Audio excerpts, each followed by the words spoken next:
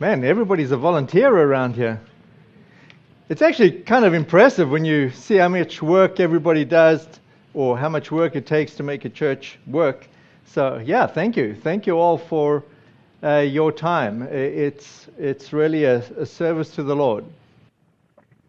You know, one of the mysteries to me has been noticing people's faith that goes up and down, but particularly people that, I would have considered to be really strong in the faith.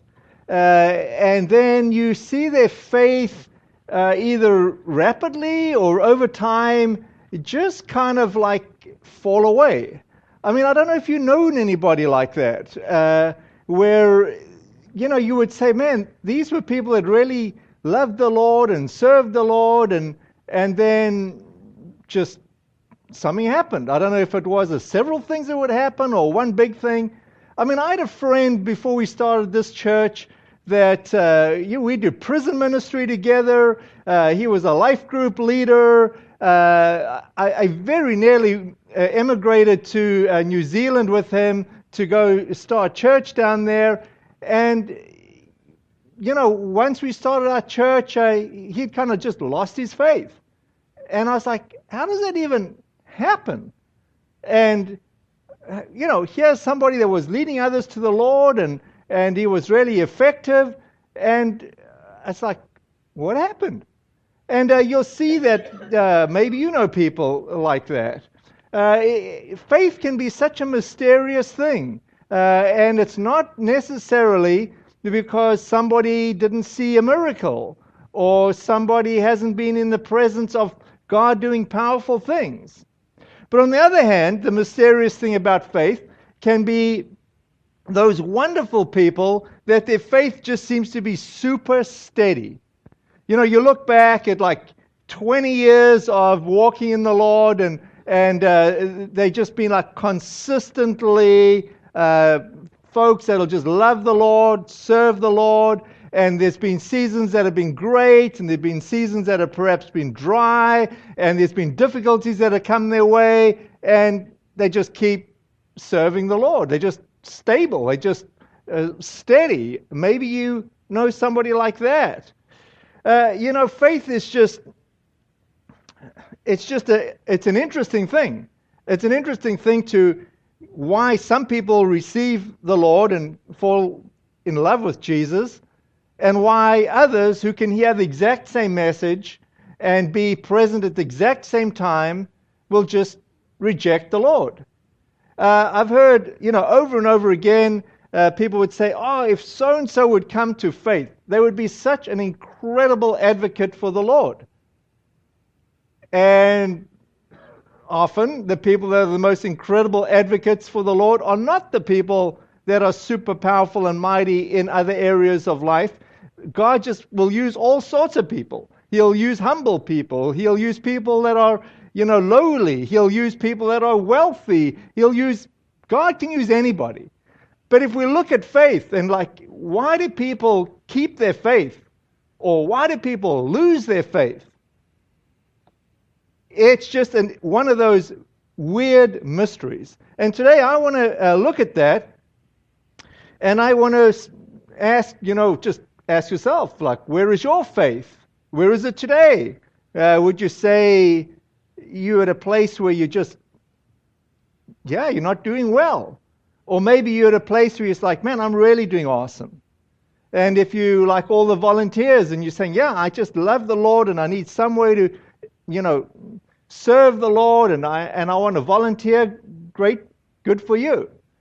The other people will be serving the Lord and they say, I just feel abused. I mean, the church is just using me, and every time the door opens, they expect me to be there. And whoa, take a pulse of where's your faith? How are you doing? And what are you going to do to improve your faith or restore your faith or to build your faith? And what is it that's sucking your faith dry or is making you lose your faith or walk away from the Lord? How about looking at that? The wonderful thing about the Bible, and when we look at the stories in the Bible, we realize this and we see this face to face. It's not like God only gives us Bible stories where they're all just onward and upward.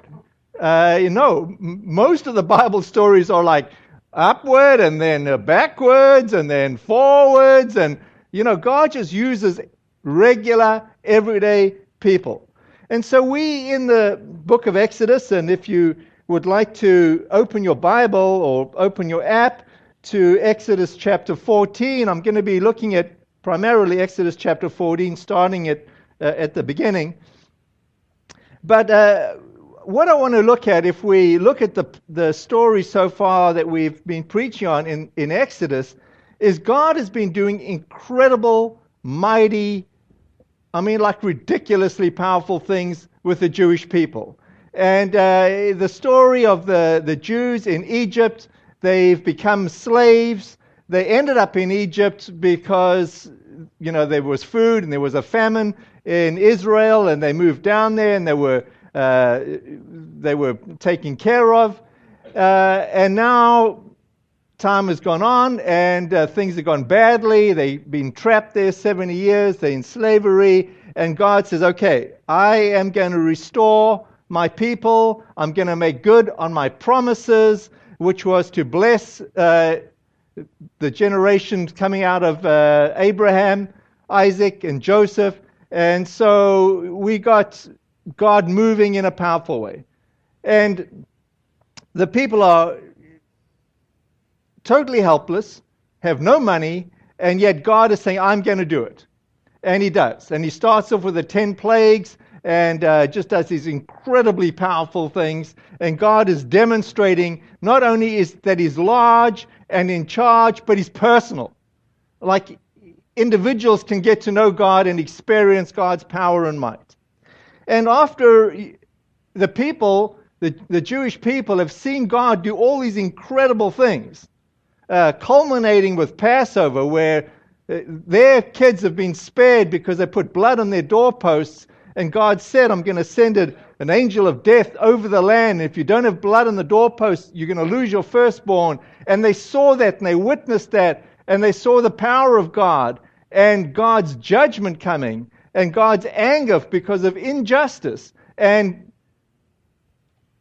okay, so we pick up the story, and now, finally, Pharaoh has agreed to release the people and relinquish his power, and they are moving out. And as they move out, God says, okay, I'm going to do one more really unbelievable, mighty act, because somehow or other God wants to establish this for all time. And here we are talking about it, 4,000 years later, and it was for all time, because this was just such an incredibly huge act, a demonstration of God's power, God's involvement, God's faithfulness, and the personalness of God. And so this is the God getting them through the Red Sea and allowing the Israelites to travel through on dry ground while the water's all piled up. And then as the Israelites are getting through, the seas close on the armies of Pharaoh, and all his whole defense force essentially is just drowned and done away with. So I want to look at that story this morning. But before I do, let me pray. Jesus, we all desire to experience your love and your power personally. Lord, we ask that you would be involved in our lives. And Lord, I just pray that as I preach today, you would build up our faith. Lord, that we would be empowered by you. We would experience your love, and that you are involved in our lives. And so, Lord, I just pray that you would put power on my preaching, that you would help us to overcome what we're facing today and this week. And Lord, give us your hope and your love and your power. In your name, Jesus. Amen. Let me read Exodus chapter 14, verse 2, as we jump right in here. Well, I'll start with verse 1. Then Lord gave these instructions to Moses. order the Israelites to turn back and camp by Pi Hahiroth, I don't know exactly how to pronounce that, between Migdol and the sea. Camp there along the shore, across from Baal Zephon, where Pharaoh will think, the Israelites are confused, they are trapped in the wilderness. And once again I will harden Pharaoh's heart, and he will chase after you. Now, here's the kicker. I have planned this in order to display my glory. You've got to get that part. Then Pharaoh and his whole army, through Pharaoh and his whole army. After this, the Egyptians will know that I am the Lord. Like, okay, didn't they get it the first time or the second time or after the 10th plague? There is something in us where when it comes to supernatural things or it comes to believing in God, it's like never enough. We always want more or another encounter with God or another miracle. And God is saying, look, even the Egyptians need one more power display for two reasons. A, that the Egyptians will know that I am all-powerful, and that they will realize that I have the ability to be personal. I am a God, and I am in charge, and I do have control over the natural order, the spiritual order, the total order, the whole universe. And God has designed it that He is going to do this incredible act of, over nature and rescue the Egyptians. Now, it's kind of interesting that they're on their way out, and it looks like they're going to get trapped. God even calls the Israelites, okay, backtrack. Can't imagine what the Israelites thought about Moses' leadership and where God was in this story when you're like, okay, let's get out of here, and you're just getting out of here, and now you're like in the wilderness, and you're getting lost, and you were already there, and you're going back there, and this sense of like, can't we just go straight? One of the things you'll realize quickly when you're walking in faith, it's never like straight. It's always like weird detours and like never seems to make sense. But just hang in there. Just know that God is in control. He will get you there. If you put your faith in Him, if you let God guide you, it may seem mysterious, but often in God's plan, in God's scheme of things, He'll get you there just on time, the way He intends it to be. But God wants the Egyptians to experience His power, but He wants the Israelites, and often you and I, to be tested. He wants to test our faith, because when we get tested, that's when we have a chance to increase our faith, to develop our faith, to be to have it, whatever. I mean, it's like if you go to the gym, you push weights. What does that do? Is resistance. It's like because you're going through some, resistance or difficulty, it allows you to get stronger. It tests your faith. And so God has given Moses sort of advanced warning. He said, okay, here's the plan. This is what I'm going to do. And I just going to give you an opportunity to have your faith tested. I want you to understand what it means to trust in me, even though you've seen all these major plagues and seen me at work. Again, I want you to figure this out. Now, the point that I want you to get is it's not like this is the first time people have experienced God or experienced the opportunity to trust in God or to have faith in God. What I want you to realize is that them, like us, our faith goes up, our faith goes down, and it needs to be built back up again. It's part of the way we wire it. But I've titled this message, and it's a negative title, What is the best way to see your faith dry up? Or have you seen your faith dry up? Or is your faith drying up? And if you've got your bulletin insert, let me just point out 5 ways. Well, at least 5 ways. I'm not saying these are the only 5 ways. But one of the 5 ways that you can see your faith dry up is you get in a panic. Something's happened and you panic. And it's like, instead of depending on God, you just I'm in a crisis. I'm panicked. Where is God? Which normally follows the very next way to see your faith dry up is you ask the why question. I mean, why God? Why this? Why now? Why this way? And you kind of never get a good answer. I mean, it's like, have you ever been around a 3-year-old and the kid says, why? And you say, well, we need to go home. Why? Well, because it's nearly lunchtime. Why? Well, at lunchtime we normally get hungry and eat, and if we're here in the park, why? And eventually it's like, wait. Whatever I say, the kid's just going to say why. He's not listening. I mean, sometimes I think that's what we do with God. We're just like, why? Why? And God's like, really? Which leads to the very next thing, is that we complain. This is one of our biggest weaknesses in faith, is our ability to find incredible ways and opportunities to complain. It's like we can find the most small thing and we'll focus on that and we'll complain about that. Or one person will irritate you and you'll just like focus on that person and, I mean, we as people are experts at complaining. In fact, we had a whole great sermon on that just like last week. I mean, just focusing on complaining. I mean, if you want to see your faith dry up, focus on complaining. Or should I just say this?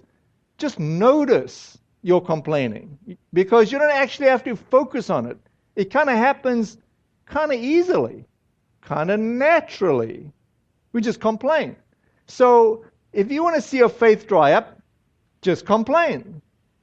And then another good one is you just blame the leader. I mean, if you can't figure it out, it's always your small group leader, or the pastor, or the coffee, or the parking, or the children's ministry, or or I mean, it's like there's always something to blame somebody else for, and that's not good. Or maybe this is how you have your faith dry up.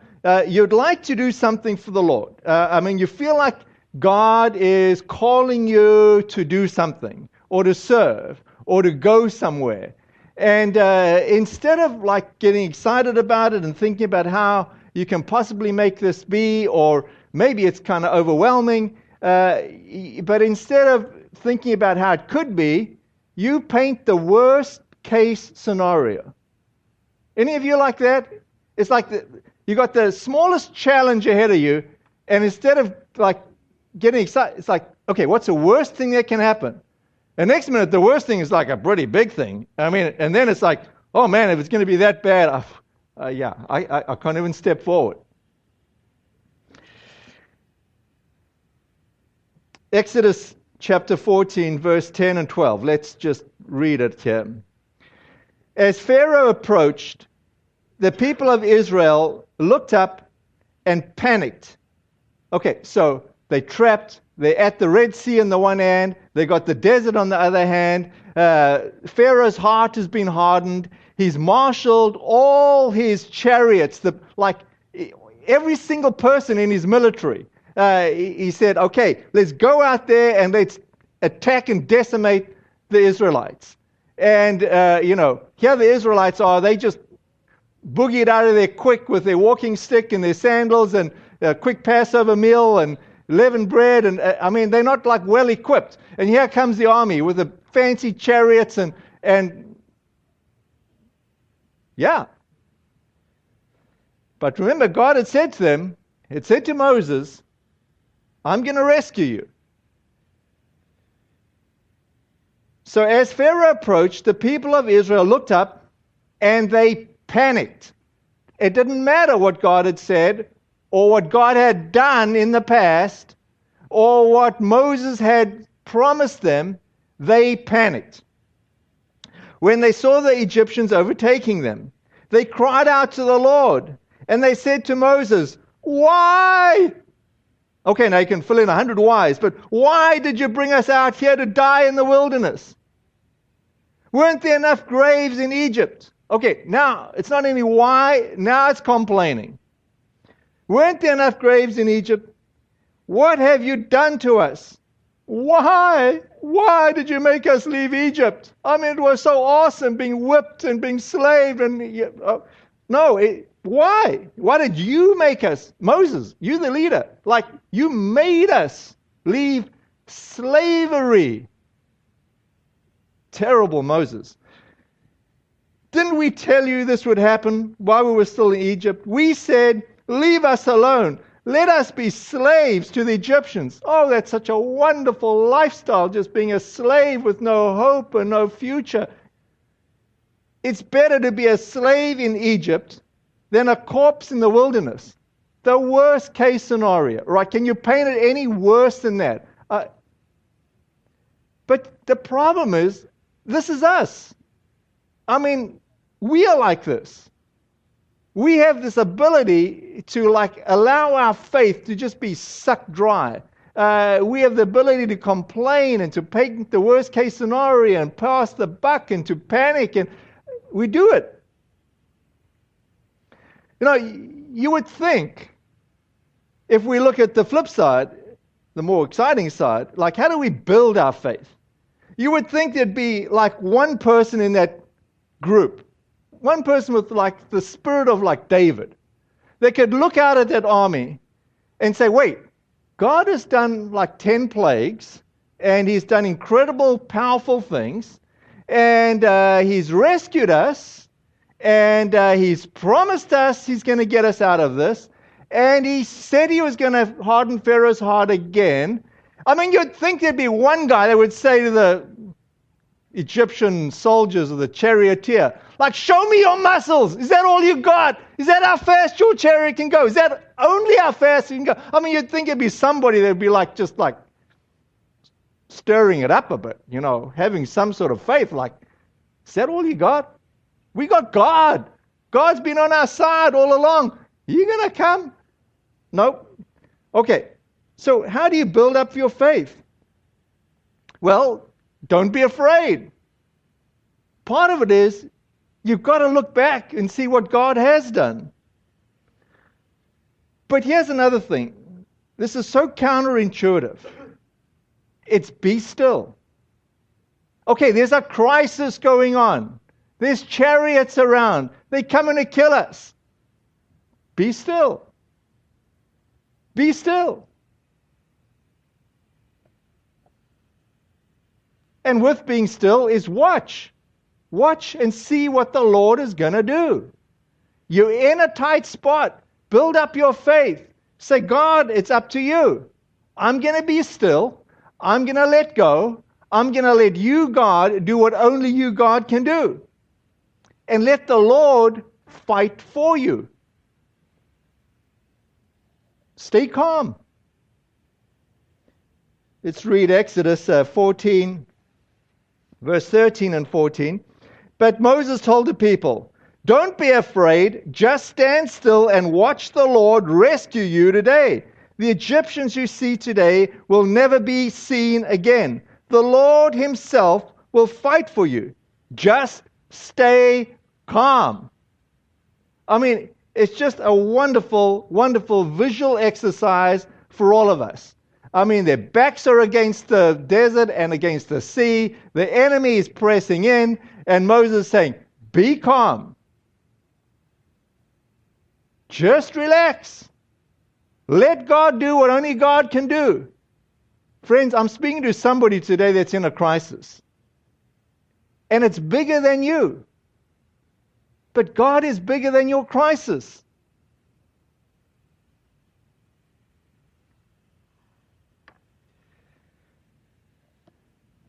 You know, our ability to build our faith and to trust God in good times and in bad times, when things are going well and when things aren't going well, is what faith is all about. And God will prove himself to be faithful in all circumstances. But we have to have a long-term view. We've got to look back at what God has done in the past and build a faith up from that. We've got to have an expectation of where God is taking us. that we do have eternity on the line. And really, no matter how good or bad things go in this life, we have an eternal future to look forward to. And in this life, Jesus is promising that we would have a great life if we will trust in Him. So we need to pause with our issues and our problems, and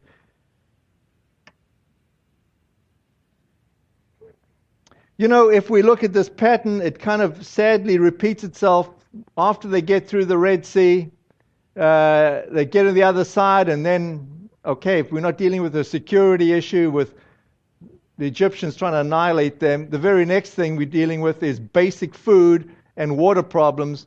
And the Egyptians are not in the picture, but the Israelites start complaining, and they asking Moses, like, where's the food? And God provides supernaturally, food, quail and manna, and then it's water. And you would think the pattern would be a little different. You'd think people would say, God, we are really, really thirsty.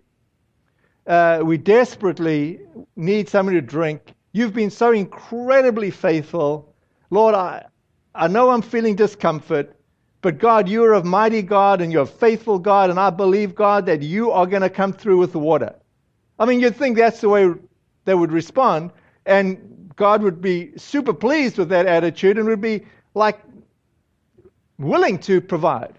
But no, they moan and they complain and they take it out on Moses, and it's the same old cycle. People panic and they ask all the why questions, and they blame Moses and why'd you bring us out of here, and they paint the worst case scenario. We're going to die here in the wilderness. It's like, hello, people. God has done incredibly mighty things for you. One person said it this way: it took one night to get the Israelites out of Egypt, and it took 40 years to get Egypt out of the Israelites. In you and I, in our lives, sometimes it can take one night for us to get saved by Jesus. And it can take the rest of our lives to build our faith and have trust in the Lord, and to become really people that are holy.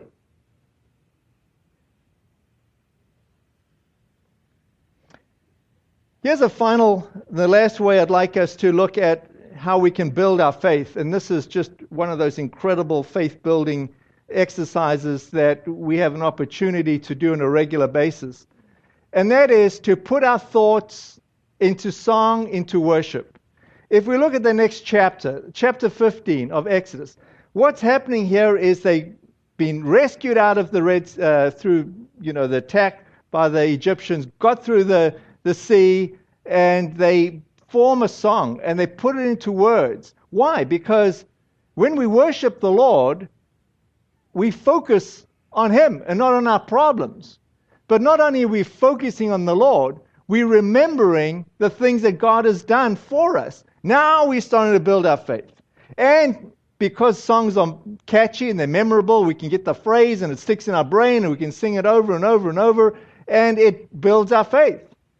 But it's actually amazing, powerful, needed spiritual exercise, which is part of God's plan. We do church weekly because weekly we need to build our faith. We need to fix our eyes on Jesus, the author and perfecter of our faith. We need to have the Holy Spirit empower us, fill us. And we do that through praising and worshiping the Lord. Because when we worship the Lord, we're not looking at ourselves. We're not looking at our problems. We're looking at the Lord and saying, God, you help us.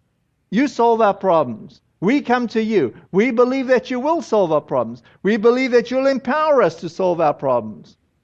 Lord, you'll put ideas in our minds that we won't even think about, but you will put them there. So I want to have the worship team come on up. And let me just say this. One of the ways that we fight our battles is by allowing the Lord to do it. We fight our battles by not being afraid, by not panicking, by standing still, or even better, to be proactive in worshiping the Lord. So why don't you stand? Let us ask the Lord.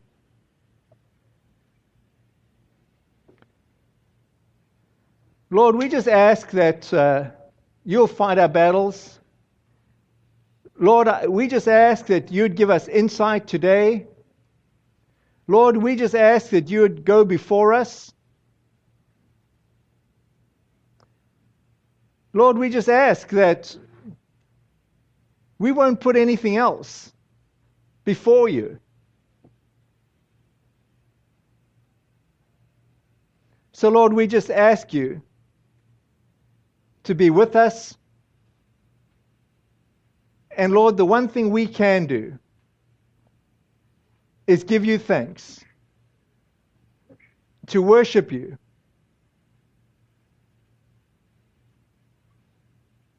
So we do it right now, right here. Thank you, Jesus.